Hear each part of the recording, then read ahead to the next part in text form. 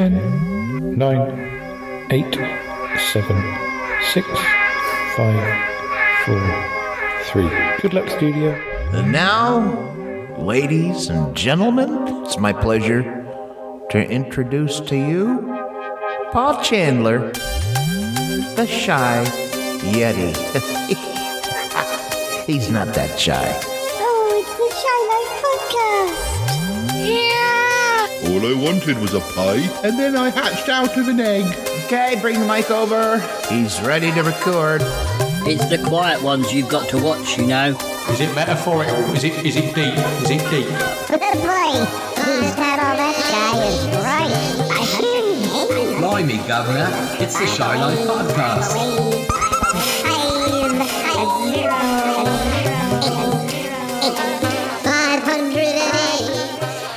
Hello, campers. How are you? Hello, listeners. It's me, Cuthbert the Robot. Welcome back to the Shy Life Podcast. It's really good to be here with you all. This time we are presenting to you our first Chatterbox episode of 2022. All the gang are gathered, even Billy, and we've got an episode chock-a-block with a whole host of quizzes, trivia, call my bluff, and also some gossip about the newlyweds. Hold on tight, and when we return the show will be well underway. You are in for a treat, so let's run that theme music! Exclamation. Darling, it's the Shy Life Podcast. Yes, where it's positive thinking. The highlights, the Shy Life. You won't find a cast of characters like this everywhere. Hello, Paul. I'll go anywhere for a potato. Delicious. This particular episode of The Shy Life is a little more abstract than usual. Okay, looks like the hairy guy is ready to record. 3, 2, 1. Go Shy Yeti. Oh, I hope he hasn't found out my secret. I think he has. If you thought that was bad, just listen to this. Oh, I can't wait. I can't wait for it to begin. It's the Shy Life Podcast. He's positively glowing. It's all gooey and meaty. Yum, yum, yum, yum, yum.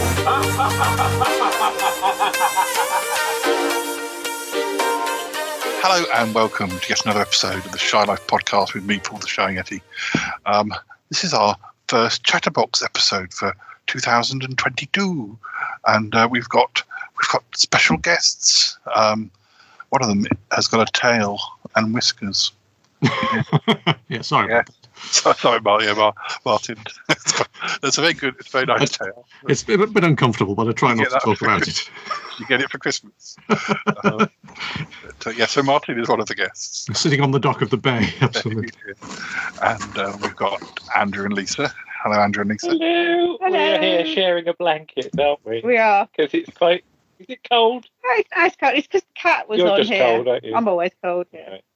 I got a hot water bottle. Have you? Where? Oh, I don't get one then. No.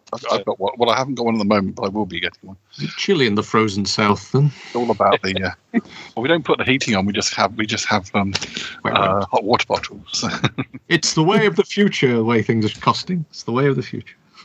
And we've got Toppy Smelly. Hello. Hi, Toppy. Hello, everyone.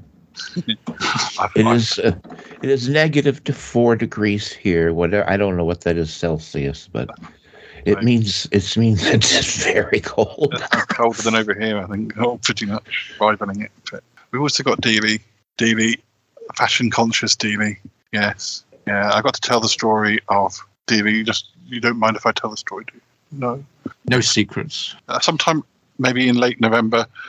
Suddenly, I went away to my parents. When I came back, he had a freckle on his nose, and Toby couldn't quite tell me how that had happened. But we thought it was cat food, but we did try and sort of clean it off, and it didn't come off. So then we looked on the internet and discovered that older cats get freckles. So we thought, oh, he's got a freckle. And then this morning, I noticed he didn't have it anymore, but there was this kind of little black thing that was halfway across his face. So whatever was on his nose probably was dried cat food. It just took 2 months to Fair enough. Is it a beauty spot? Do you guys remember? This would have been early 80s, I think. It was a scare at our airlines because stewards and stewardesses, or whatever they called them back then, were getting these rashes, red spots would appear, and nobody could figure out what was going on. Like, what are they catching? Why are only they getting it? It turns out that this particular airline had issued a new kind of safety device that you would blow up. You'd put it around your neck and blow it up, the way they demonstrate on planes. Well, the paint was chipping off. And tiny little flecks of paint would adhere to their skin. Wow. And that's what the medical scare was. They figured it out after a couple of days. Amazing. I was going to say, is Dealey like, is it the twit in Roald Dahl, where he says about people with beards? He gets food in his beard. They get food in their beard. Bits of egg and butter and honey and stuff. It's always useful to have a snack for later, though, isn't it? That's Trouble is, he put his in such a place it wasn't very easy to get hold of. Got a couple of sausage rolls in mind. I've got some. I've got a few little questions about. This episode will be coming out around Valentine's, and as will have been revealed by the time this episode goes out, we have just learnt that Bettina Dupre and August Evans finally got married, but it was all very hush-hush and very sudden, and I think August moved at he just said he was going over to Bettina's house for Christmas, but he took all of his art equipment. But then he does tend to sort of paint anything that moves or doesn't move. They go to a restaurant and he says, "Oh, I'm taking my easel with me," and paints what they're eating. It's been like a very slow version of a selfie, or people taking photos of their food. But he sits there and paints it. Probably whilst it gets cold. But there we go. But yes, so he did sort of move out around Christmas, and so I haven't sort of necessarily been quite so much on the ball as to what's been going on with episode 500 and things. So yes, they got married. So only 200 episodes after the wedding of the year that never happened. But so if you guys will help me later, I still feel that we should buy them a wedding present. So we might have a look online and see what we can put together. But I've got a few questions which you may or may not know the answers of. So do you know Cupid has what name in Greek mythology? Hero. Yes. In Roman mythology, Cupid is the son of whom? Ooh, I don't know that. If you think back to last month's last episode's planets chat, yes, it's Venus. Oh yeah, that makes sense. All right. Planet of love. Has Venus got a moon called Cupid then? I'm not sure. Venus has no moon at all, I'm afraid. Oh. No. Well, it's about time it got one. Yeah. You can get them cheap these days off of Amazon. Leaving its offspring with the babysitters. I don't know. Got a freckle. Venus should get a moon. It sounds like a song. Do you know that could be a song? Another one in Roman mythology. With whom does Cupid fall in love? Even if you don't know about Venus, I don't think I'd know.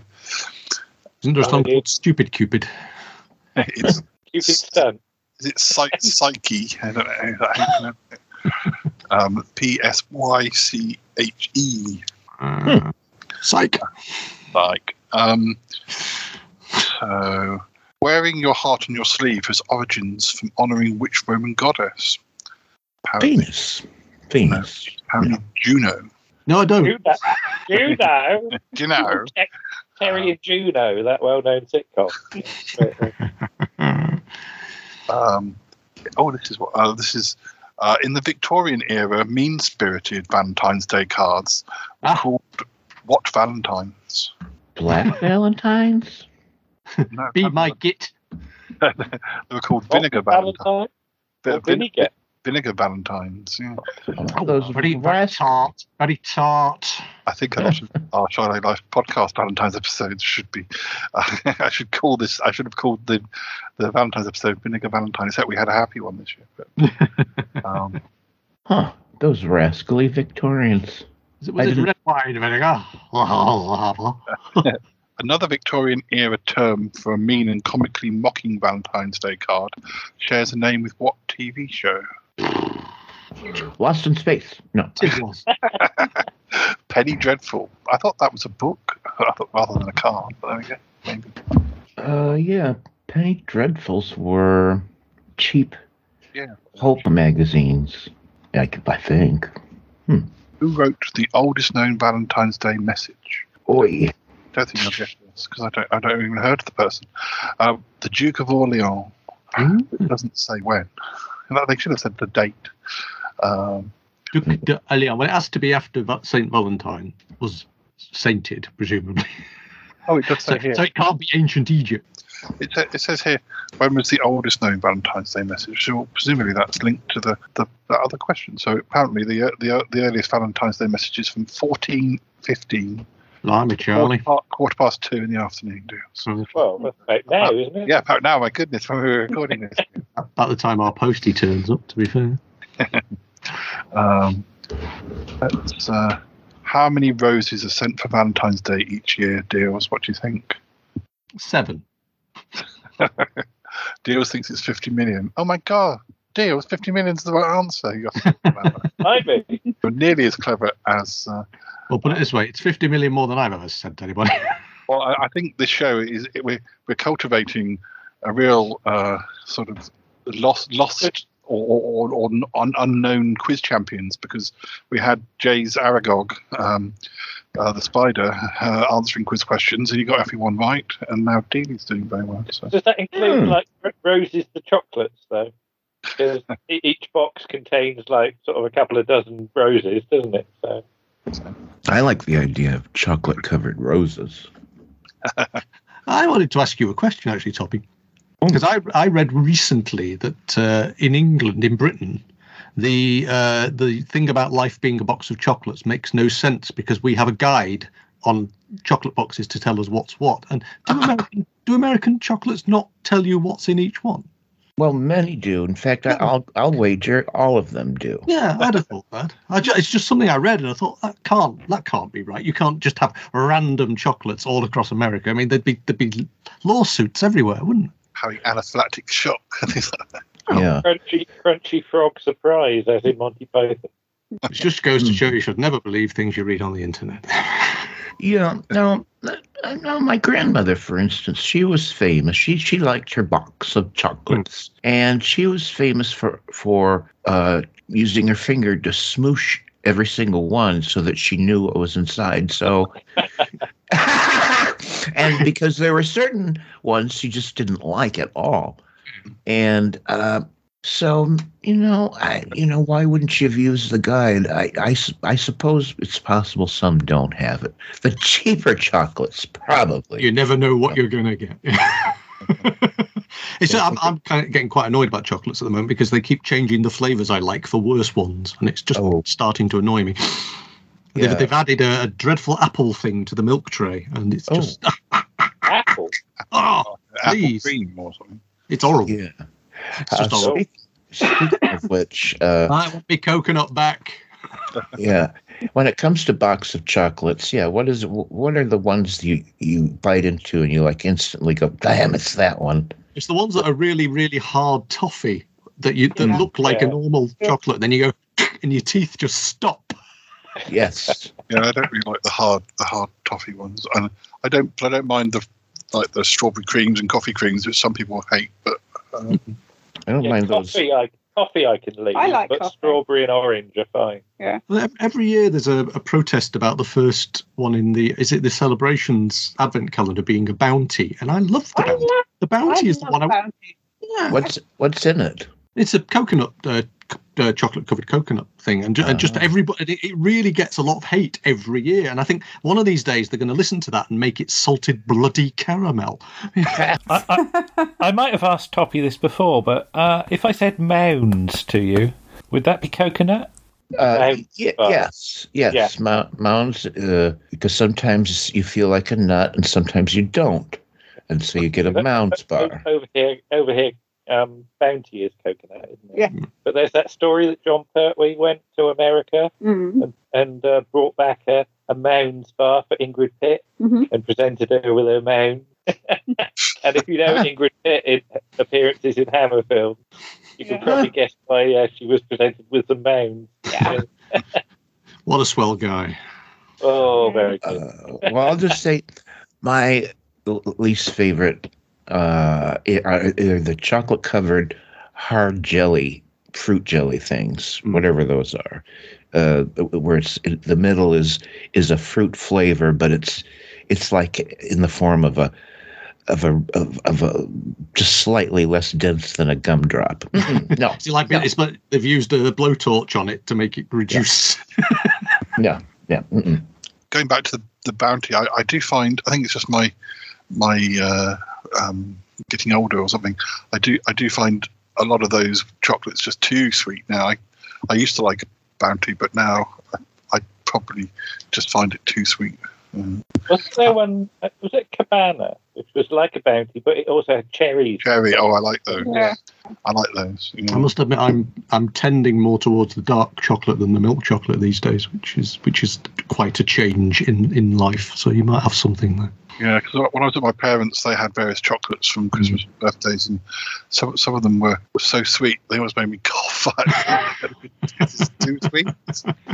Hit the back of my throat. I've got another question here. In what year did Hallmark launch its first Valentine's Day product? Oh, crikey. You're going to give us plus or minus 10 years? Yeah, can do. Yeah. Was it Dickensian? I'm going to say 1930. Lisa? I would have thought it was a bit earlier than that. Okay. I would have said about sort of 1910, maybe. Okay. All right. I'd have gone for something like 1840 or something. That's probably far too early. Oh, gosh, I wish I knew when Hallmark started because I'm going to say, okay, I'll say 1915.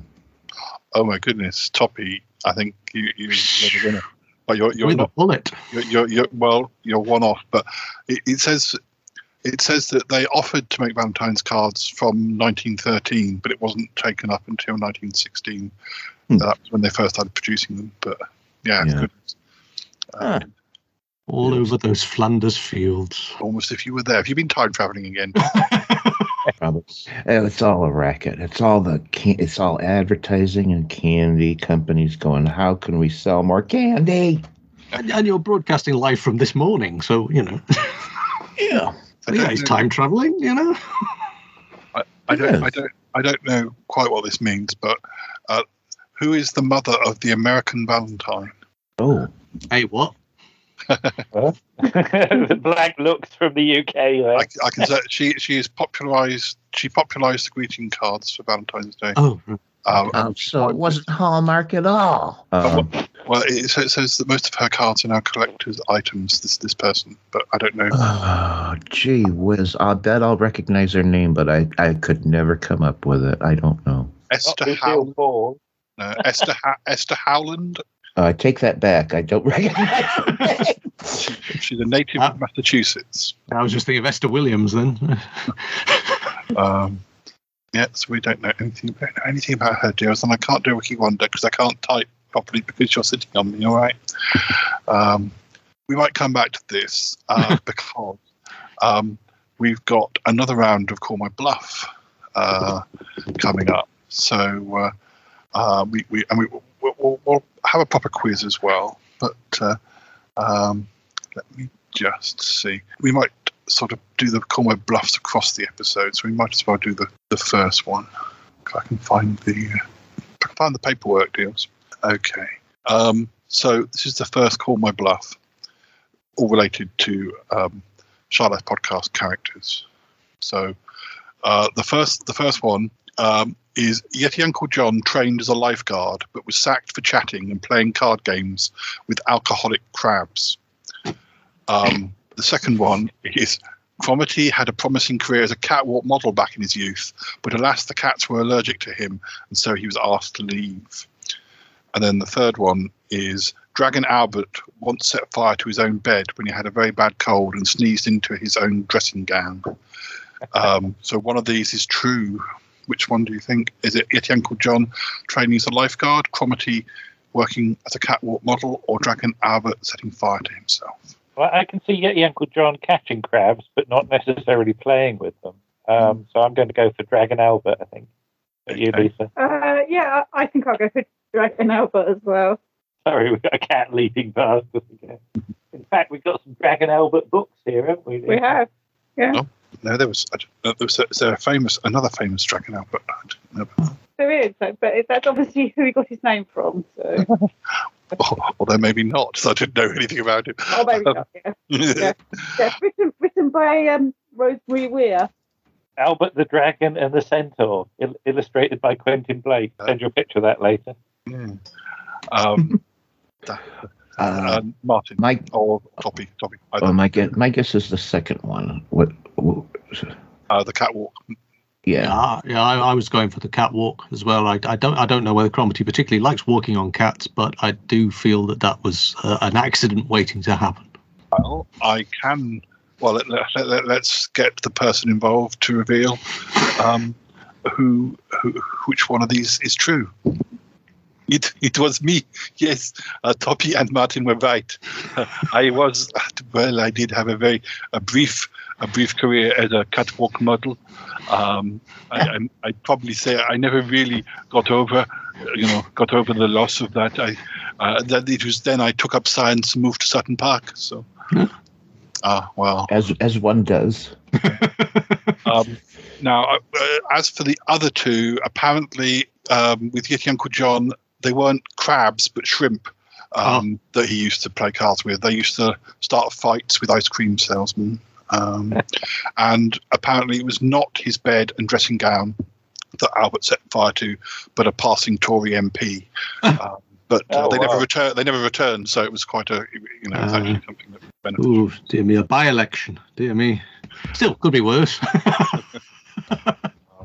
But yes, we've got 3 more coming up anyway. Well, so what have you all been up to? How is podcasting life? I'll ask you in the middle of the show rather than at the end. How is life on Vision on Sound, Martin? Ticking along. Yes, it's a slow start to the new year, and I am sort of a little bit behind in terms of organising new chat. I keep meaning to arrange something with Toppy, and I keep writing it down on my bits of post-it notes, and then the week happens, and suddenly another week's gone by. So we will sort something out. Especially as this is a lovely time of day to do it. So we may finally manage to get that. I noticed actually Toppy's been talking about Columbo, so I'm quite impressed with that. Yeah, we just did it last night. We do it live, and then we save it as a podcast. So, it was good. Ended up being a good show. There was obviously lots to talk about, and we only have an hour or so. So, there was so much more we could have said that we couldn't get to. But yeah, boy, there's a lot to talk about with that show.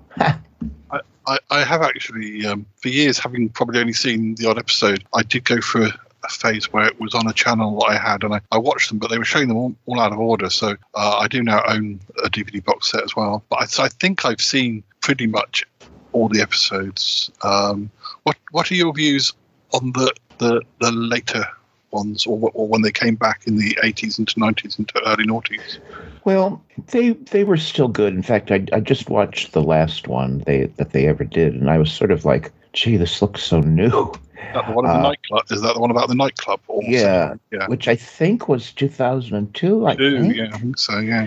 Anyways, I was like, oh my gosh, this, looks like it was filmed yesterday, whereas the others, have aged somewhat, the negatives, and I don't believe they've restored any of them. Anyways, it wasn't bad, but the problem with the later episodes is that Falk slowly over the years gained more and more control over the show because he had the power to do it, and more he had what he said went, and like a lot of creative people, they really do need that good editor.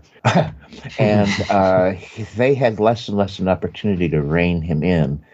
And so his bits of business sort of got a little much, a little too precious. Do you know what I mean? And I think that's the only place where it slid a little, is that he got a little full of himself, a little.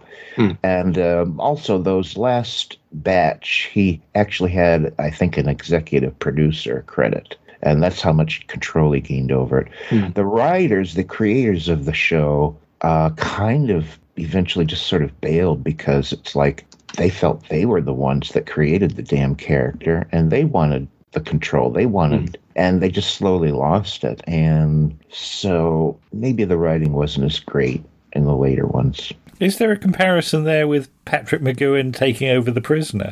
Well, he was friends with Patrick. I was going to say maybe sort of McGowan sort of, there's a parallel there. Yeah. I didn't know that. Boy, is that a show I have to revisit because I only remember it from my childhood. I can't believe I haven't checked it out. But McGowan ends up writing it, directing it, starring in it, almost editing it as well, I think, towards the end. And he's also one of the most recurring guests on Columbo as well. Yeah. He is. Yeah, he so is. I just wonder if they sort of got ideas off each other in that respect. It seems every time I see an episode, out pops Patrick McGowan. Yeah. It's It's me. There's just a lot of villains who look a bit like him. Yeah. Did they ever explain that? Or there was a clone batch of Patrick McGowans that were made that were all evil? Like a fembot, but Patrick McGowan. It's weird, isn't it? Because there are about 33 of them altogether, and they're spread over 30 years or something. Is that right? You mean Columbo? Yeah. There's definitely more than a total of 30, but it's spread over decades because. Like the very first one was a one-off movie in '68. Yeah. And it took them a while to come back and do a second one-off, which got good ratings, and that propelled it to become a regular series. And then Peter Falk suddenly said, did I tell you I really don't want to do a weekly series? And they said, wait a minute, what are you telling us that now for? And that's when they came up with the compromise of having Columbo rotate with two other shows on the same night in a kind of wheel format. Mystery movie. Yes, the NBC mystery movie.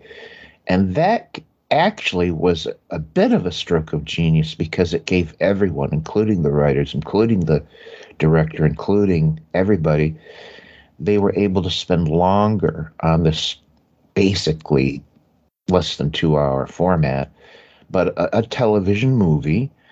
And it gave them the time to kind of do a quality show that, whereas a weekly show is kind of like they had to grind it out a bit. And so it was kind of a stroke of genius. I go on till about 78, is it? Something like that, 77? Yeah. And then NBC canceled the NBC mystery movie. And when Columbo came back, it was, I don't know. I don't know how they handled that. I'm sure it wasn't weekly. I think they were just specials, Columbo's special movies of the week or something. Have you ever seen Mrs. Columbo? I've still not seen an episode. Well, I have. I mean, I watched it when it came out, and I was delighted with it. But now when I was an adult, I realized how absurd it was, and so did the producers and everyone else, and they did the best they could to backtrack out of the whole Columbo relationship. I think they even changed the name of the show, like it became Kate's Mystery, or I don't know what it was, but they really got a lot of flack for daring to besmirch the name of Columbo with it. And it was a very short-lived thing. A bit like what happened with Macmillan and wife when they killed off the wife, and then it was just Macmillan or something by himself. Macmillan, I forgot. That's true. I forgot that happened.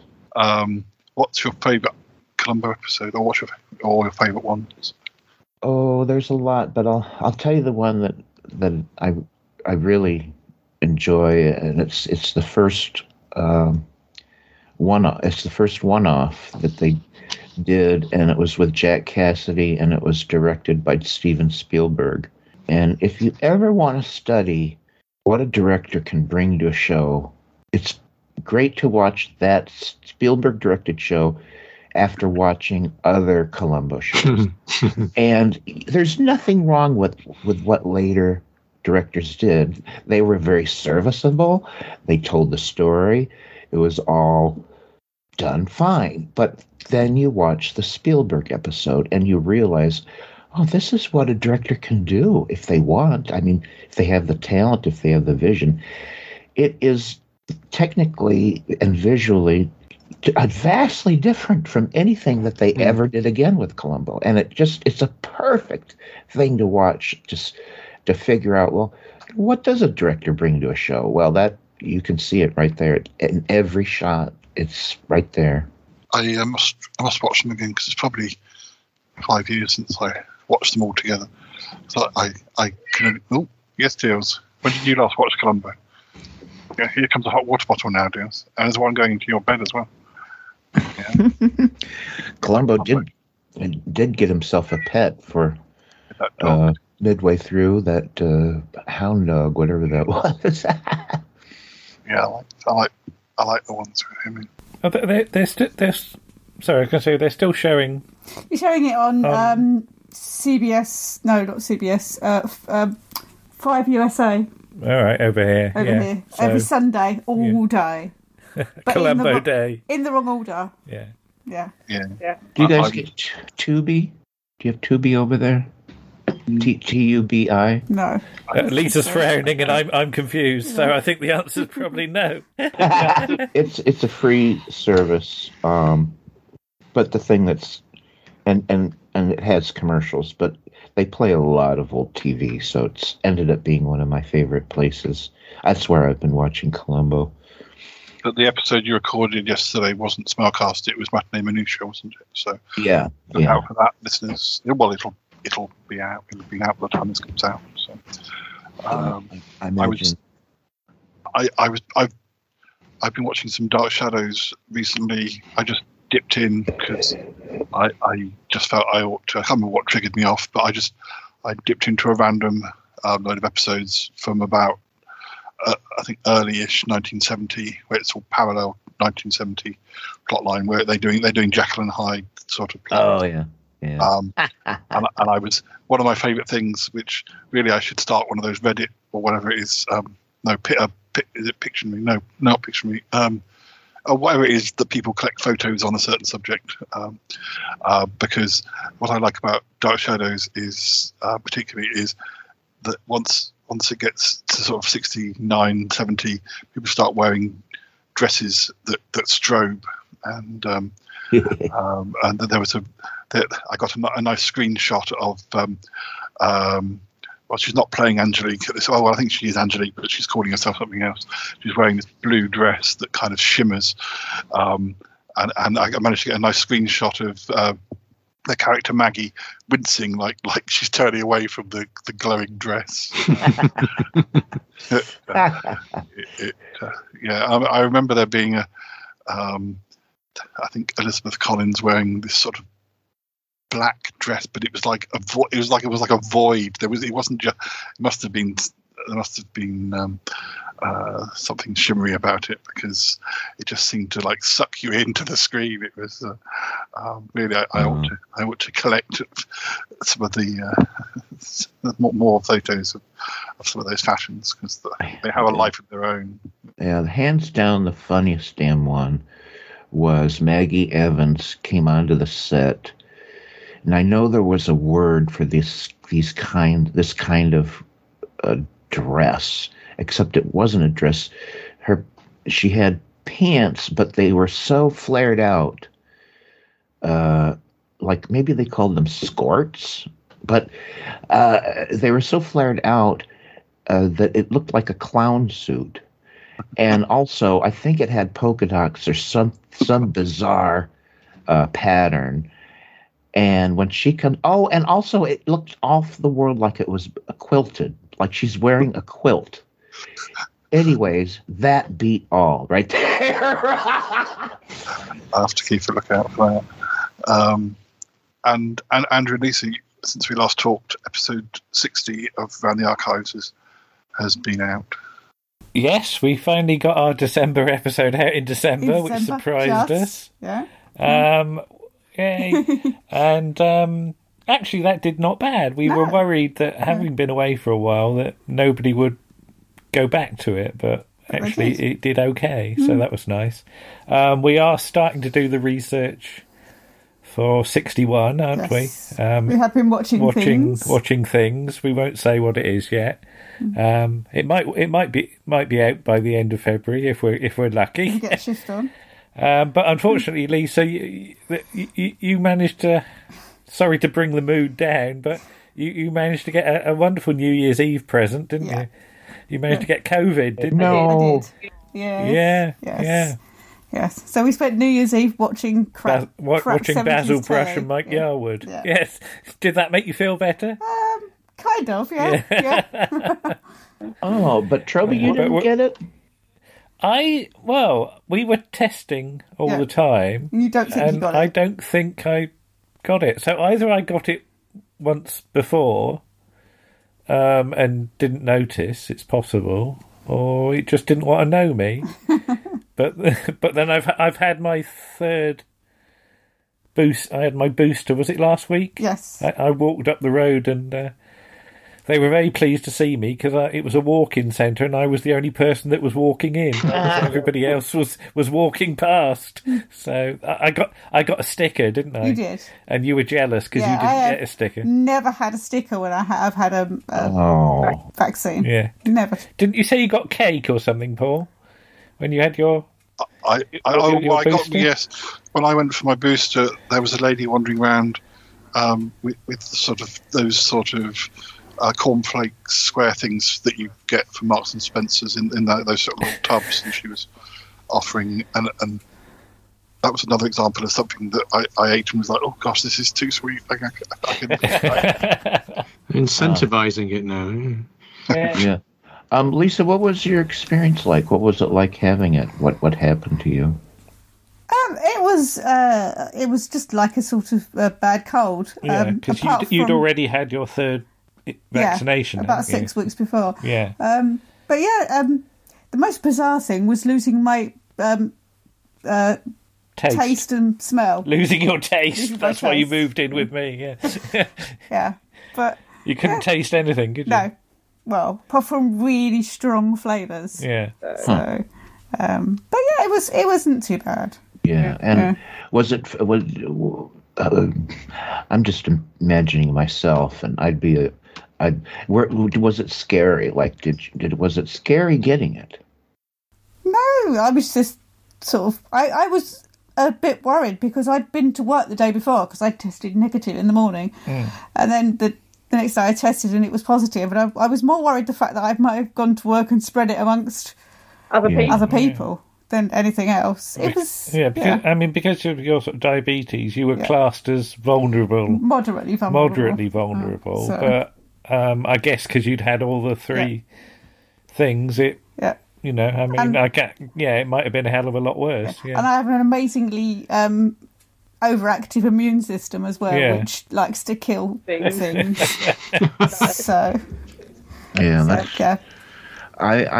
I don't believe I've ever had the flu in my life, and I don't normally get colds. So I'm hoping that means my immune system is, adequate or really good or whatever. And I'm just sort of hoping that that's how I experience it. Vaguely robust. Yes. Well, I think it's time for another Call My Bluff. So we've got 3 more options. Okay. The first of them is Bettina Dupre's first major film role was as Countess Doolally Jones in the rarely seen Spanish 1968 film Fiend in Flared Jeans. That's the first one. The second one, back in 1987, Yeti Uncle John posed for candid ankle photos advertising Marks and Spencer's socks. He was so popular that they even made a calendar of his best shots.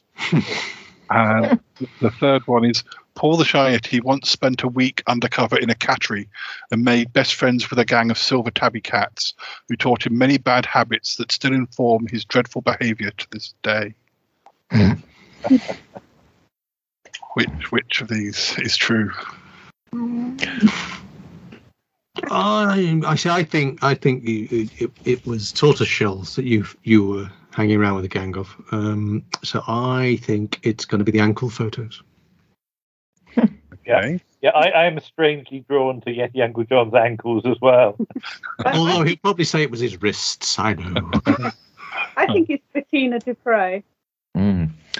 So I'm gonna go with the last one with you, Paul, because that's very Shy Yeti-y, that there. So, and I smell a ruse with the others. Okay, well, let's reveal which of them is true. Will the person step forward? It was me. It was me. I'm very flattered, Toby. Thank you. Yes. I've still got a few of them calendars. I'll have to tip you off. But, what year were they again? 1987. Oh, My well, ankles were much younger. So You much younger. you could just wait for the next time those You'll come dates round again, yeah. Yeah. You just cross it out and put whatever year it is. Yeah, still possible. I think you must have inspired those like lad culture magazines you used to get around that time. You know, maybe provocative poses. What, GQ, Maxim, John. Yeah. Yes. I was also, I think it was in Croatia, I was an ear model for a few years. But I'm very proud to say I was Marks and Spencer's ankle guy of the year 3 years in a row. So, out of interest, was it left or right here? The ear thing. Well, both, depending on what they wanted. Really? All right.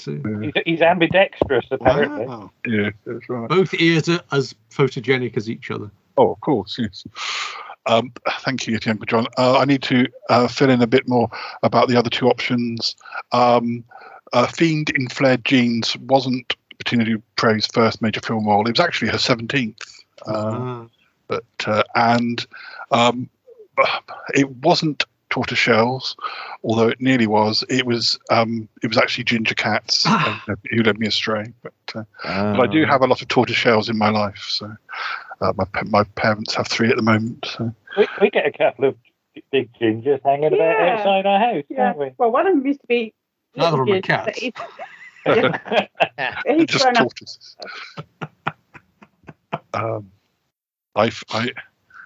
Deals, don't listen to this bit.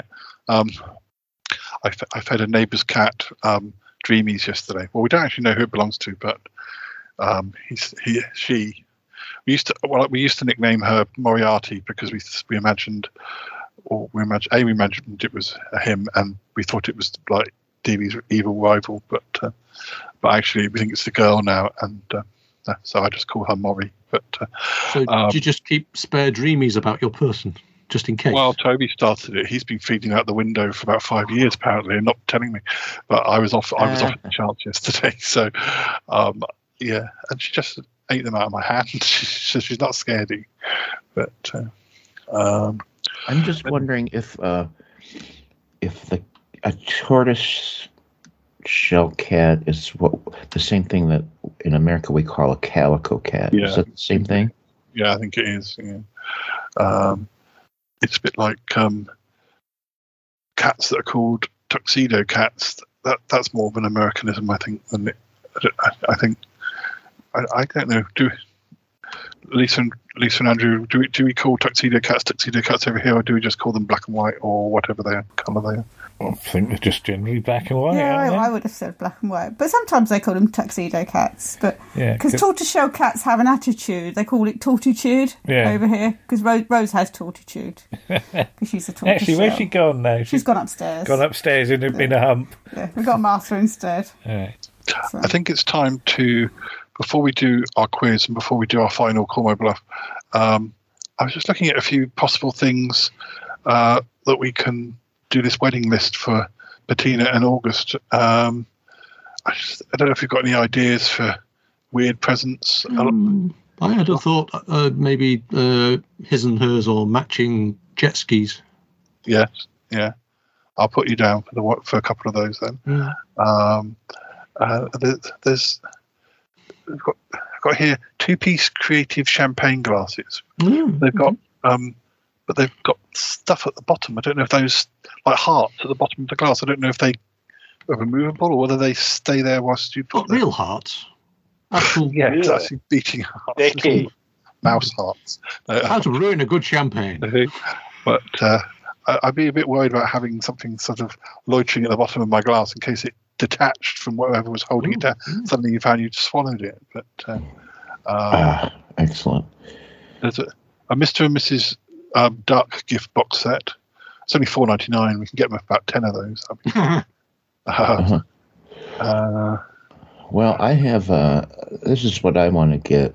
It's a little on the practical side, but a good solid iron boot rack or boot scraper. I'm not sure, but you affix it to the floor or somehow on the ground, and when before you come in, you scrape the mud off your boots. So I think that is a good, a little practical. Also, I want to get them a matching set of those joke plastic ice cubes with flies in them. Oh yes. So that's I think that's what I'm gonna do. I'm never sure with presents like this whether you should get things which are more one of the two, like more of the interests of one of them than the other. I think I remember when Nick and Ali got married, I was always sort of going towards sort of, what do they, what old TV do they want? And before I was thinking, oh no, well, just a minute, Ali is also part of this now. You can't just be. I'm so used to buying Nick like birthday presents and Christmas presents. It's always difficult, isn't it? Because if you just buy them the one TV set and they don't stay together, you have to saw it in half, and it's now so something that's got at least two is always a good idea, I think. Well, you know what I treated myself to recently, don't you, Paul? You saw a photo of it. I got myself a 4-incher. Yes. After waiting years for one, a telescope. Yeah. I should point out it's a 4-inch telescope. I don't know why people thought I was being rude. But yeah, I wanted to have a good look at the sky. So I don't know. Is there any scientific instruments that they might like? Well, I mean, I'm sure from August might. I mean, mixing paint is almost a scientific sort of... A mixer? Yes. A kitchen mixer. That's not a bad idea, is it? Yeah. And I think it's not... What are you grinning at, Lisa? I'm just thinking about the boot scraper, it's all right. The boot scraper? Yeah. Oh, you better explain Mr. that. Pooter. In Diary of a Nobody, everybody trips over his boot scraper at the door. He has to get it moved. Yeah. Boot scrapers can cause accidents. Yeah. So, yeah. I think you can pretty much buy anything artistic as long as you get patina, like lots of whiskey and brandy and gin and stuff. I thought actually that mixer would be a good idea because when you sort of mix two paints together and you get a third colour, that's like if you rotate it clockwise. You can get mixers now that go the other way, so that if you've got a pre-mixed paint, you can make it go backwards and separate it back into the two colours. So that might be quite fun. I think what colours you can get out of one. I think as long as Bettina can have a cocktail, she doesn't mind what painting August does. But she can have a different kind of mixer, a cocktail mixer. Exactly. Yeah. Well, so long as you remember to change the heads, you could probably get one that you could use for both. Oh, now that's perfect. Yeah, but you just don't want to end up drinking paint. So No, unless it's got whiskey in, and then maybe you just kind of give it a try. But I was going to say that there are some artists who actually do use sort of food stuff in their art, don't they? Yeah. Like sort of egg yolks and things like that. So there are quite a few artists who drink terps as well. That's true. Yeah, I think Bettina's a bit too classy for terps, but terps causes terps. That's what they say. Let me see. I think any more questions on here, and otherwise we'll do a quiz. I can do this one. What type of movie is the 2001 film Valentine? What type of movie? High romance, of course. Romantic rom-com. I'm going to say horror. Yeah, I would say horror. Vampires? It is. It's well, funnily enough, it says horror, but it's actually probably more specifically a slasher film, and it does have David Boreanaz is in, so he's not playing a vampire this time, but there's a former vampire. There's a former vampire involved in the cast. Talking about vampires, we're still having trouble with our yoga vampires. That they appear to have. I'm going to probably have to have a chat with you sometime, Andrew, about any thoughts you've got about how to deal with vampires. But we're going to have a conflab about that. Yeah. The trouble is, we've sort of, the magpies have sort of, and some of us have sort of driven them out of like the local area, but we haven't sort of, we know they're somewhere else probably nearby, but we need to contact a local vampire hunter. Deals, what are you doing? You can't hunt vampires. Dear oh dear. Let's have a look at the quiz. Are all the Van people, the Van Helsings and the Van Lutyens, are they all under V in the phone book? I mean, is the Dutch telephone directory just basically V? V, yeah, I think so. Right. Okay. Or whether they use nom de plumes. Yeah. Vampire Hunter also is under V. Oh, dear me. Right, let's have so you can decide what subject you want. As we know with this site, it's not always strictly that, like history is art, is the history of ballet, but we've got art, astronomy, biology, commerce, entertainment, fashion, film, food and drink, football, games, geography, general knowledge, history, literature, mathematics, medicine, music, nature, Olympics, politics, religion, science, sport, television, theatre, words. Have we ever done science on this one, Andrew? I can't remember. It just means that none of the rest of us might not get it. Well, I was going to say we did astronomy the other time. Yes. My vote would be for something that we might all know about, like games or something. So, assuming that means like sort of more than sport. I think I might just choose 10 questions in case it ends up being more sporty than we like. But, if it like includes Monopoly, I'd be fine. Yeah, I'll put it down to 10 questions, and then we can always do two. You've taken up the word game thing, haven't you, Paul? Wordle, yes. I've done it at time of recording. I've done it for 5 days, right. But presumably I'll have done it. A friend of mine last week posted a picture of a thing that he said, "Do you remember us having this?" And I remembered I've got a set of it still, but I actually came upstairs because I thought I'll go and look where the pile of games are, and it wasn't there. So I know it's in a box, and I thought, you know what, I really can't be bothered just trying to churn around all the mighty piles of rubbish we have in this just to find this thing. But it was Word Mastermind. I don't know if you remember Word Mastermind. And Word Mastermind is basically eggs.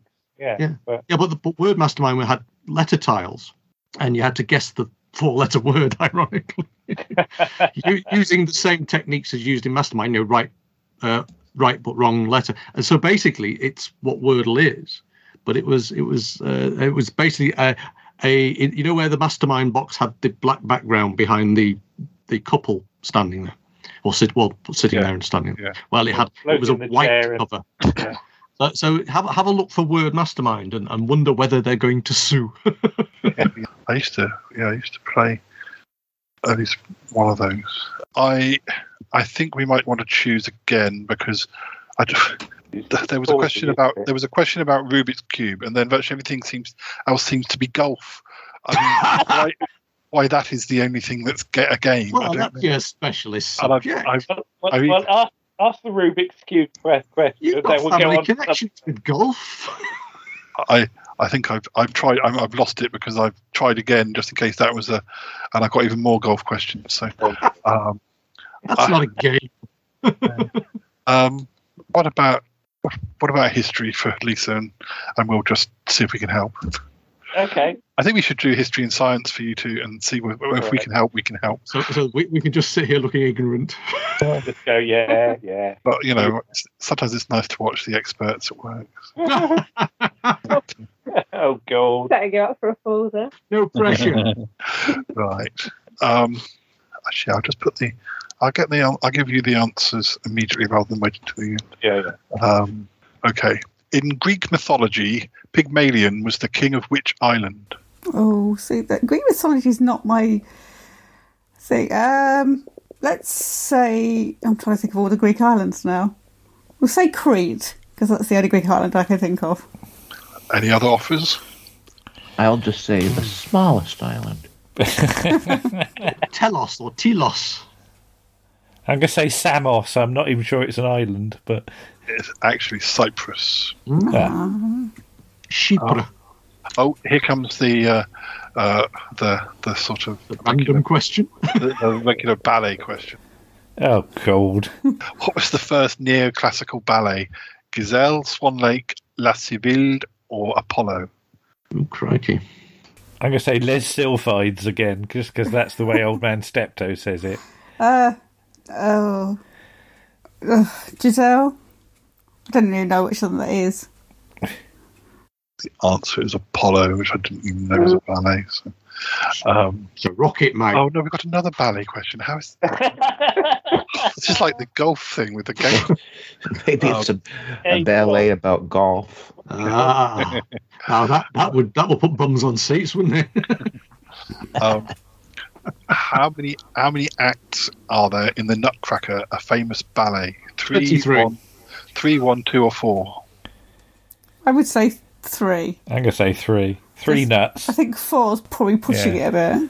We don't want 4 nuts, do you? I'm going to say 4 because I think there are a lot of characters that have their own act. There's actually only 2. I think I saw the Nutcracker in Riga. I went to Riga with some friends. We went to Latvia around Christmas time, and we went to the ballet because it was just so cheap to go. But the trouble is, because it was so cheap, we just turned up. Well, we didn't have any particularly smart clothes because we were just going on holiday. So when we turned up, we were all dressed in our jeans and t-shirts, and even though it was really cheap, it was a big deal for everybody else was really, really smart. So because we just didn't really get the hang of how cheap for us everything was, but it wasn't cheap for the locals. But so yeah, we went to the ballet looking like tourists, and everybody else was all in suits and ties. How common! I know. Tuxedo cats. Yeah. I just want to interject this fun fact. In ballet lore with the Nutcracker, the little girls who are cast as the girl that gets the gift of the Nutcracker, there's this big deal about the scene where she throws her slipper at the mouse, and they all keep track of when they actually hit the mouse with their slipper or when they miss, because they really do throw it. And whatever happened, it could go flying off into left stage. But there's a big deal about, when I played so-and-so, I hit the mouse with my slipper. Is it Nutcracker that's in Phantom of the Opera, or is it Swan Lake they're doing? Oh, gosh. It must be Swan Lake. It must be Swan Lake, mustn't it, really? Yeah. I'm not liking the look of the rest of these questions. Are they all about ballet? So we're going to abandon this due to rain. They're not, but I mean, we'll keep going for the moment. They're just a bit too a bit hard. Like hard questions. What easy questions? This is a quote. This is a quote from a sonnet by Emma Lazarus, who I've never heard of. Give me your tired, your poor, your huddled masses, yearning to breathe free. It's from which sonnet by Emma Lazarus? I've never heard of Emma Lazarus. Good Lord. I was going to say Shakespeare. Don't know. That sounds like something like isn't that something to do with the American independence thing or something? Or what the thing that's on the Statue of Liberty or something? Yeah, I do sort of recognise the quote, but I've never heard of Emma Lazarus. But it's a sonnet called The New Professor Lazarus. It's called The New Colossus. Okay. Moving on. And this is a good one. Which British Chancellor of the Exchequer introduced a super tax or surtax for the very rich? Oh, Dennis Healey. It's earlier than that. Lloyd George. Yes. Yeah. That was a round in blankety blank, wasn't it? Super tax. Super tax. Super tax game. Super tax game. Super tax It's on the game. Monopoly board, isn't Super it? tax game. Boom. Yeah. It's on the Monopoly board. It's on the Monopoly board. All right. I Okay. think. Yeah. Which four-letter word beginning with E is a British historical term for one of the four officers who command the yeomen of the guard? Wait a minute. Did we get an answer for the last one? It was David Lloyd George. Oh, I thought he said Boy George. And it was I'd like my to say. father. They're quite similar. they both had a good singing voice, apparently. Yes. Which four-letter word beginning with E is a British historical term for one of the four officers who command the yeomen of the guard? Lisa? Oh, see, I was watching a thing about the Tower of London yesterday, and they didn't mention that. It's a bit like a Doctor Who monster. Nearly the same spelling as a Doctor Who monster. Elec. I can't think of anything that starts with E now. Well, I'm looking blank. It doesn't, but it still sounds quite All like right. Exos. No, I think you're going to have to tell us. It's Exon. Oh. What? And the Doctor Who monster would be an Exxon. Listeners who don't know. Exxon with two X's is an oil company, isn't it? Yeah, Or was? it's just one A. But we might get Yes, I still have shares. yeah. I think it was before that horrible oil spill. we might get this one maybe. Who always holds the title of the Supreme Governor of the Church of England? Sutherland. The Supreme Governor. That would be the monarch of the time. So at the moment, it's Queen Elizabeth II. That's right. Yeah. And you know why it's called Supreme Governor and not Supreme and not the head, which it was when it was originally when Henry VIII founded the Church of England. He was the head of the church, but when Elizabeth I came on the throne, because that was associated with kings and they didn't think she could do it, she changed it to Governor of the Church of England. Governor. If you could campaign for a title, I don't know if you could do that. Probably not. But if I was there in the UK, I'd want to be sirloin of beef. Yeah. I think we've got a few of them actually.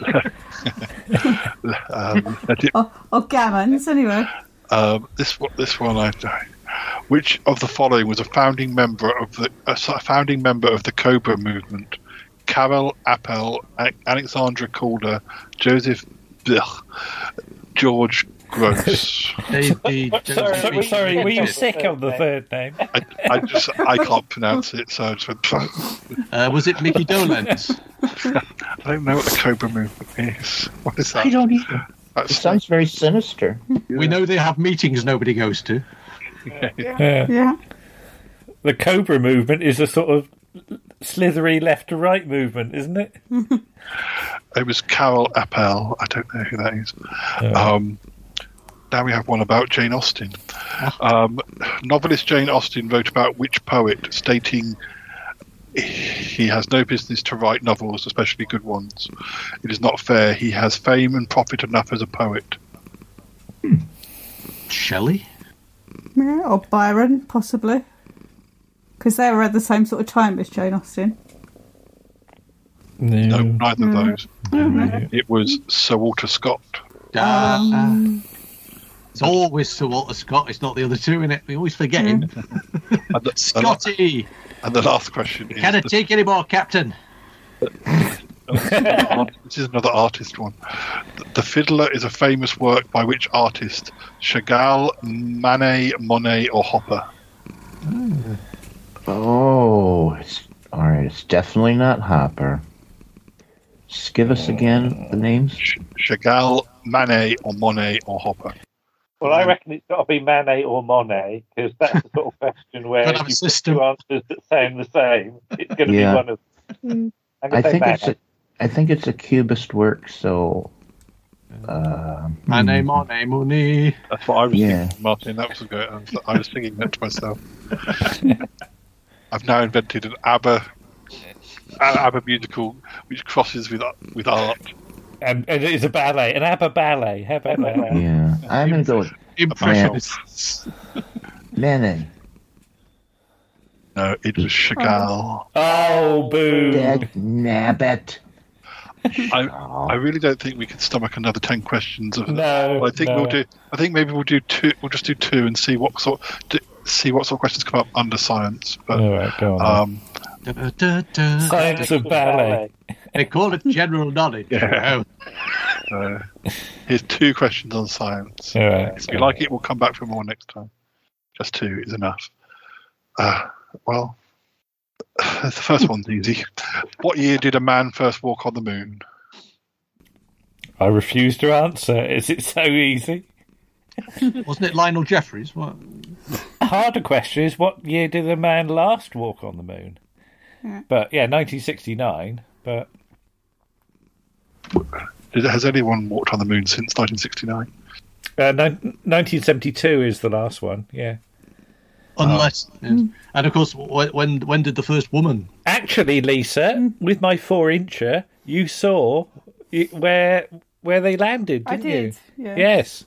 We got the ocean that they landed in. You can't see anything. You can't see their lander, but we couldn't see their footprints, but we saw where they were. Mm-hmm. You need your 12-incher for that. Oh, you need a big one. Yeah. Are you saying you saw it with your telescope? Well, no, you can actually see it with your naked eye, actually, but it's just one of the big ocean. It's like the man in the moon. You've got it's basically his right eye. If you look at the moon, yeah, okay, you can see the sort of but they landed basically near his right eye. Yeah. Oh, okay. Huh. So this is our second and final question. The rotation of which planet is gradually slowing down? Earth, Mars, Mercury, or Venus? Oh, I know this one, and I'll be intrigued to know if you can work it out why. Well, I think definitely Earth is. Lisa? I don't know. Mercury? It's the Earth because the moon is dragging on us. Right, yeah. So eventually the Earth and the moon will come to a point where the moon, though I think it's meant to take about 50 billion years for the Earth to stop completely. And given that the sun's going to explode in a lot less than that, then we don't have to worry about it. Because I've got a book on the moon by Maggie over there, haven't I? Yeah. Actually, pass me the book. I'll see if I can find it. Because it's got other books on top of Get it. in the way of me releasing my next episode. Right? If you hold me recorded, Lisa. Keep nattering. I'll look up a moon fact for you. We're agog. We're just agog. You tell us at the end, and we'll do the. I've got to find it yet. Yeah, we'll do the third Call My Bluff. So here's the final Call My Bluff. 3 options, only one of them is right. Okay. First one, Sniffy Martin once sniffed so hard that half a watermelon went up his nose and he had to have it surgically removed. Or, in 2003, Charlie Gurr briefly decided to give up show business and became a counsellor for Lonely Pies. Sadly, he ate most of his customers and so returned to showbiz. Or, Paul the Shy Yeti once worked in a library where all the books bullied him because he played cheesy 80s pop music whilst TV stocked the shelves. If I'm going to guess Sniffy Martin, and then at the end you tell me, no, you're wrong because he really put a grapefruit up his nose, I'm really going to be pissed. I'm going with Sniffy Martin and the watermelon. You see, I think that the watermelon is a problem. I think because it would if you sniffed hard enough, all the filling of the watermelon, you'd only be left with the skin, and it would fall out on its own. You see. So I don't know. I feel that Paul got bullied by the books. Is that right? The books bullied you? Is that what I heard? Well, I have to Andrew and Lisa just give their options first. I'm hedging towards Sniffy Martin as well. All right, okay. I'm going to be awkward and say it's Charlie Gare.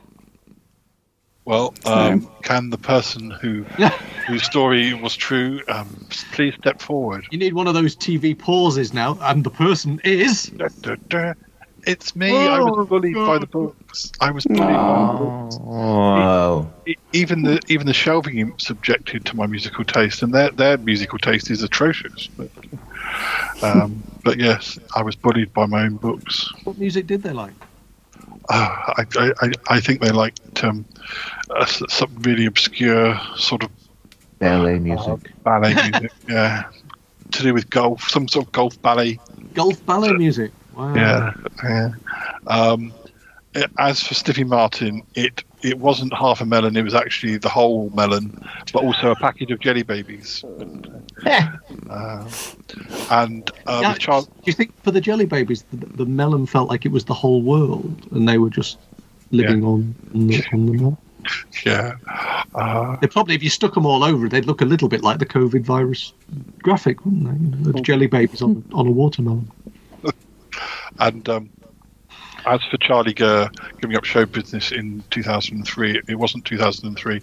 It was actually 2002. And yes, he did eat most of his customers. But so yeah, not the best counsellor for lonely. That's the fox and the chicken house, isn't it? Really? Yeah. So, Andrew, have you found anything out for us? Yes, I found about the.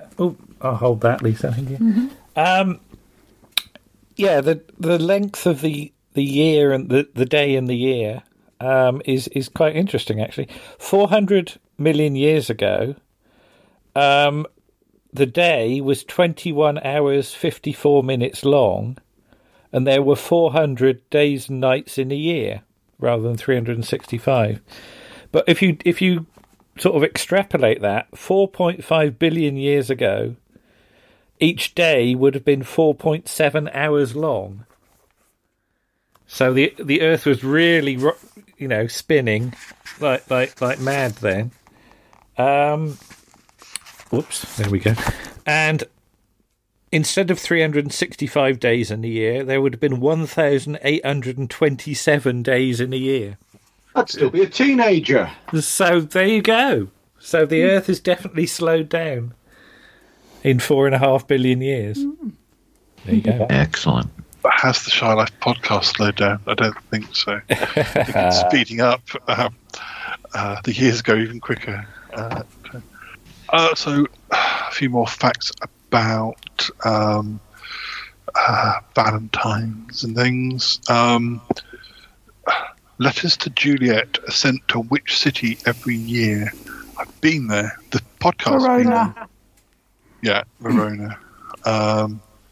And what do yellow roses symbolise? Someone's run out of red paint. It's friendship, is it? Yeah, it is friendship. Yeah. Okay. I know they say don't eat yellow snow, but don't send yellow roses. Yeah. What brain chemical is known as the cuddle or love hormone? Oh, crikey. Oh, Christ. That's not the dopamine hit, is it? No, it's not dopamine. Oxytocin. Oxytocin. Do they have that in cans? Yeah, I think they do. Is that what OXO cubes are made out of? Is that why that OXO family always stayed together? That's what it says here, yeah. Saint Valentine was said to have been martyred in what year? Well, that's a silly question, because said to have been martyred. Well, I could go around saying that they were martyred in, 1912. So whatever answer we give could technically be correct. That's what I heard, is actually the year 269. That's very precise. Wasn't that the depths of the Dark Ages? Or sure. Or we're not quite in the Dark Ages yet? I'm not sure. I think Dark Ages is after the Norman Conquest, isn't it? So. Oh, this is a nice one. I didn't. Gosh, I'm quite a Valentine's card sender. In fact, I have about 3 or 4 or 5 people I regularly send cards to, just in case their partners forget. So at least they get a card. But I didn't know people sent Valentine's cards for their pets. I don't think I've ever done that. How many people typically buy Valentines for their pets? 6. It's not. It's actually 9. 9 million people. 9 million? God. People buy Valentines for their pets. Is that in the world? Or on the Isle of Wight? I don't know. Just in Byfleet in Newhall. Well, I don't know. I mean, at Christmas time, you go down these sort of supermarket aisles, and there's gifts for pets, and you do sort of. I find myself wondering whether people have got more money than sense. That's a really one of the fastest growing markets in the last decade are pet toys. Whereas ours are just happy with a screwed up bit of paper. See, that's it. I'll miss a financial fiscal opportunity anyway. See, I'm sat there thinking that's ridiculous. Someone else is raking it in. Yeah. Well, one of my all-time, that's silly. I was about to say one of my all-time favorite things to do. That's a bit of hyperbole there. But one of my favorite things to do. I love going down. Of the universe. Yeah, I love going down pet food aisles and looking at pet food. And I don't have a pet, but I'm always amused by the lengths they go to make the food appealing to humans. Like, they form the gunk into what looks like sliced turkey and gravy, and it's just gook that they've shaped. Anyways, I'm terribly amused. No, there's a series of adverts which is basically it's like some sort of gourmet cat food or something, and it's really sort of geared to make you think you're giving your cat a much more special. Yeah, they're making it like. You go down the aisle and say, "Ooh, that looks tasty. I'll get it for my cat." No. Which pets are trendy at the moment? Oh, cats and dogs are out. Oh, it's bunny food. It's bunny food down aisle number 8. I saw a video on Instagram today of a kitten that was growing up with a rabbit, and it was watching the rabbit hopping, and then it tried to do hopping as well, and did bound him like it was very cute. It thought it was a rabbit. Come here for the conversation, stay for the kitten videos. Hey, you cat owners over there. In America, there's this dreadful shortage of cat food.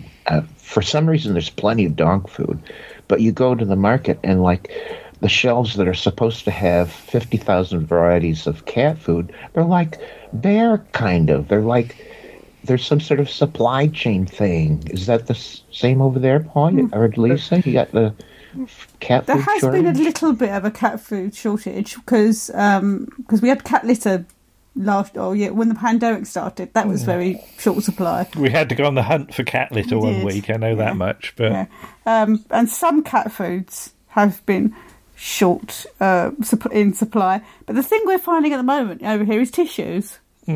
There's not a lot of tissues on the shelves for some reason. So is everybody blowing their nose I think too it's much? the cardboard for the boxes. All right. Having trouble getting it in from wherever it comes from. So, is there a recipe for homemade cat litter should you need it? You can just use soil. I mean, that's what my parents used to do. I don't know why they stopped doing it, but because the cats use the garden when they're not using. But my cats used to stay indoors at night. I used to remember them bringing trays of soil for them. I just wondered if there was an austerity measure, and then there was like an actual place online that said, yes, you can make this out of, I don't know. See, our cats would not like that. They are very particular about what cat litter they use. Yeah, we tried them on some, wood pellet stuff once, and they were not having it. No, they did their we'll only use they did their little Waitrose. wheeze, but they wouldn't do anything else. Yeah. So, I've got two more questions before we have to say goodbye. Now you have to be. This might make you want to be careful about what you eat, depending on who you're eating with. What fruit was once known as a love apple for its alleged aphrodisiac properties? A pear, I think. That's my guess. Any other guesses? Trying to think out of. I've had a vague memory of love apples, and it's kind of as an expression, and I wasn't sure it was a slightly rude one. It's not an egg. It's not a boiled egg, is it? No, it's a tomato, so you have to be very I was careful. going to say tomato, and then Yeah. I think use that fruit. You go for a pizza with somebody, you never know what might happen. Hold my love apples. This what was that? Someone they used to say at work quite often. You say because I'd take an apple in my lunch, and they'd say, "What apples you got?" "Oh, I got me pink lady apples." They say, "Oh." Yeah. And for some reason, they found pink lady apples and Cox's pippins. This last question, it's kind of I wonder what we'll guess for this one. The first recorded speed dating event was held in what year? Victorian times. That would be hilarious. Oh gosh, it's a relatively new thing. I'm going to say, if you date at more than 30 miles an hour, your heart will explode. 2003. I'm going to say 1990. Oh, I'll say about 2005. Mm-hmm. Actually, 1998. Oh, wow. But in a way, there's no reason it couldn't have existed in the 60s or 70s. Really, it's not like it's not linked to technology, is it? You just it's all those old films where they go to the jazz clubs and what have you. They've got a telephone and the table, haven't they, for ringing up other tables, all that stuff. Yeah, I went to the technology was there. Yeah, I think I sort of went to a speed dating event once with Harry. We've come to a speed date by mistake. Well, I went with Harry, and he was trying to encourage me to. I think it was something you had like a number or something, and then somebody could say that they liked your number. And anyway, Harry wasn't going to hang around. He waited until it was about to start. Then he left, and then about 5 minutes later, I left. I thought, I'm not doing this. It's far too anxiety-inducing. Anyway, that's on that bombshell. Yes, that's all we've got time for. So thank you very much. Thank you to Martin and Toppy and Andrew and Lisa and Dealey. Thank you. Thank you. And the regulars, the ones that are here. Who was here? Yeti Uncle John, Cromitty. Yeah, Yeti Uncle John and Cromitty. How are you doing, guys? We haven't spoken to you properly. It's okay, Paul. It's not about us. What do you mean it's not about us, Cromitty? You're talking crazy now. No, well, we've got to go. So next time, you get plenty of time on the other episodes. This is true, very true. Right, okay. So yes, we'll be back in for more Chatterbox soonish. Yes, thanks for listening and thanks for being here. So I'll say goodbye for now. Goodbye. Bye. Take care. Bye-bye. Bye-bye.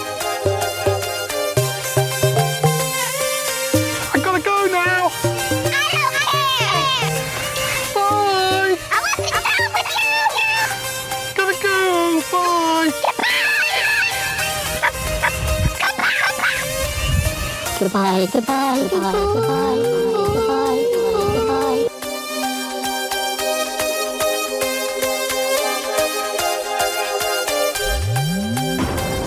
This show is part of the Pride 48 network. Find more shows over at pride48.com. What's going on now? Oh, it's the Shy Life podcast. Let's go. I have a voice. I have a voice. You have a voice. You have a voice. We have a voice. We have a voice. Unique voices in podcasting. UnivazPods.net.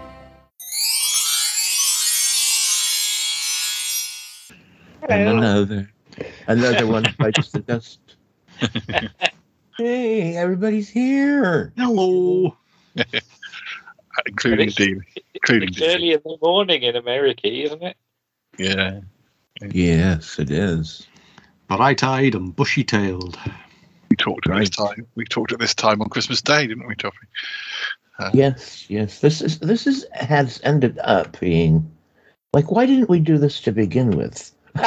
For years, Toffee would stay up till like 1 o'clock in the morning, and I was getting up at 5 a.m. Why did we do this from the start? No, because we found that this or doing it in the afternoon, early afternoon for you. So we had two options, and we never even thought about them. So. Well, good day, everyone. Hello. Hello.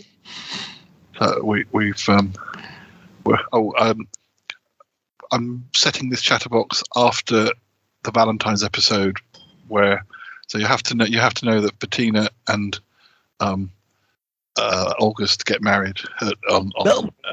They elope and get married on the Valentine's episode. So this is happening immediately afterwards. So we didn't know about it. So I want to look for. Yes, dear. I want to look for ridiculous wedding presents for them. So we'll pretend to be putting together like a. So when I say I'll put you down for that, I'm not really putting you down for it. I'm just. They've got a wish list. Oh, so I don't have to worry about costs then. You're not going to get a bill at the end of it. So we'll just I'll just pretend I'm putting it in the wish list or whatever. Dear, are you going to chip in? Are you? Are you chipping in? Where should we start? Ooh, I've got notes. Cool. Before we start, we're getting the notes, people. What you did wrong. What did we do badly last time? Could you improve your diction, please? Where's it gone? I've got a few things. Ooh, you've been joined by an unknown bot. Oh. Have we? Oh, it went away. That's scary, deal. Is that your bot? You got a bot? No, you were. It said unknown bot joined, popped up, and then disappeared again. So scary. Yeah, that's scary. Didn't know anyone could do that. No, we're not being monitored in Russia, are we? Probably. As long as we get the downloads, I don't mind. Okay, I'll do a little. I'll do a little intro. You ready, Dales? You ready? You ready? Yes. Oh, you're so handsome.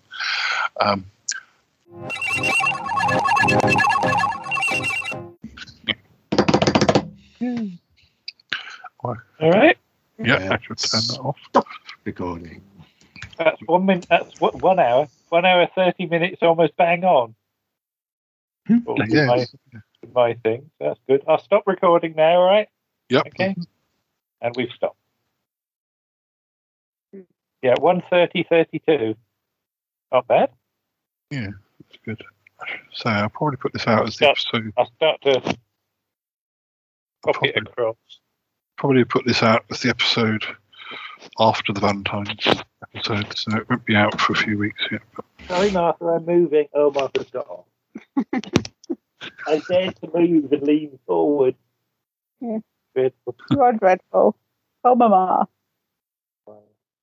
I think my actual Valentine's episode is going to go out early because I'm going to my parents and I'm not going to bother taking my laptop because their internet was so bad last time, as Martin and I found out. Although we recorded one episode perfectly fine. Yeah, we did the Christmas yes. New Year's Day or something, but Nick was there. Oh yes. And Martin, but the weird thing is, we did that with Nick, and it was all fine. And then when Martin and I tried to record a few days later, we recorded one episode, and then when we tried to record the next one, it just started to go. Wonky. Yeah, I don't know if it's my laptop and this computer's used to being on wireless, but quite close to the hub, whereas at my parents' there's more of a distance. If you're in a bedroom, sort of, you could be coming quite a long way from the actual hub, but then that doesn't explain why it worked perfectly fine when we recorded. So, because that episode's just gone out and it was fine. Oh well. So I might have to have my Valentine's episode out on about the 9th or 10th, but never mind. It's a movable feed. Yeah. So, well, you can always save it for the day.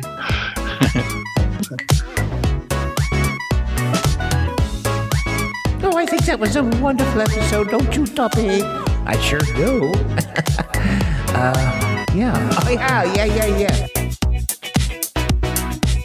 Okay, let's just shut this one out. Get her going. Oh, kitty, kitty, Dee. Purr, kitty, kitty, kitty. Oh, I love Dee. 508.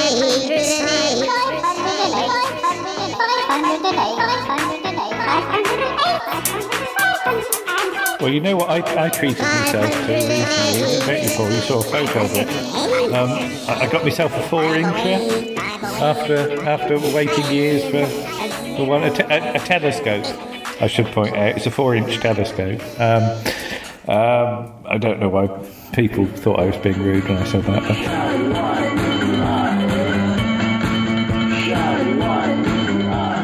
I must watch them again because it's probably 5 years since I watched them all together. So yes, Jules. When did you last watch Columbo?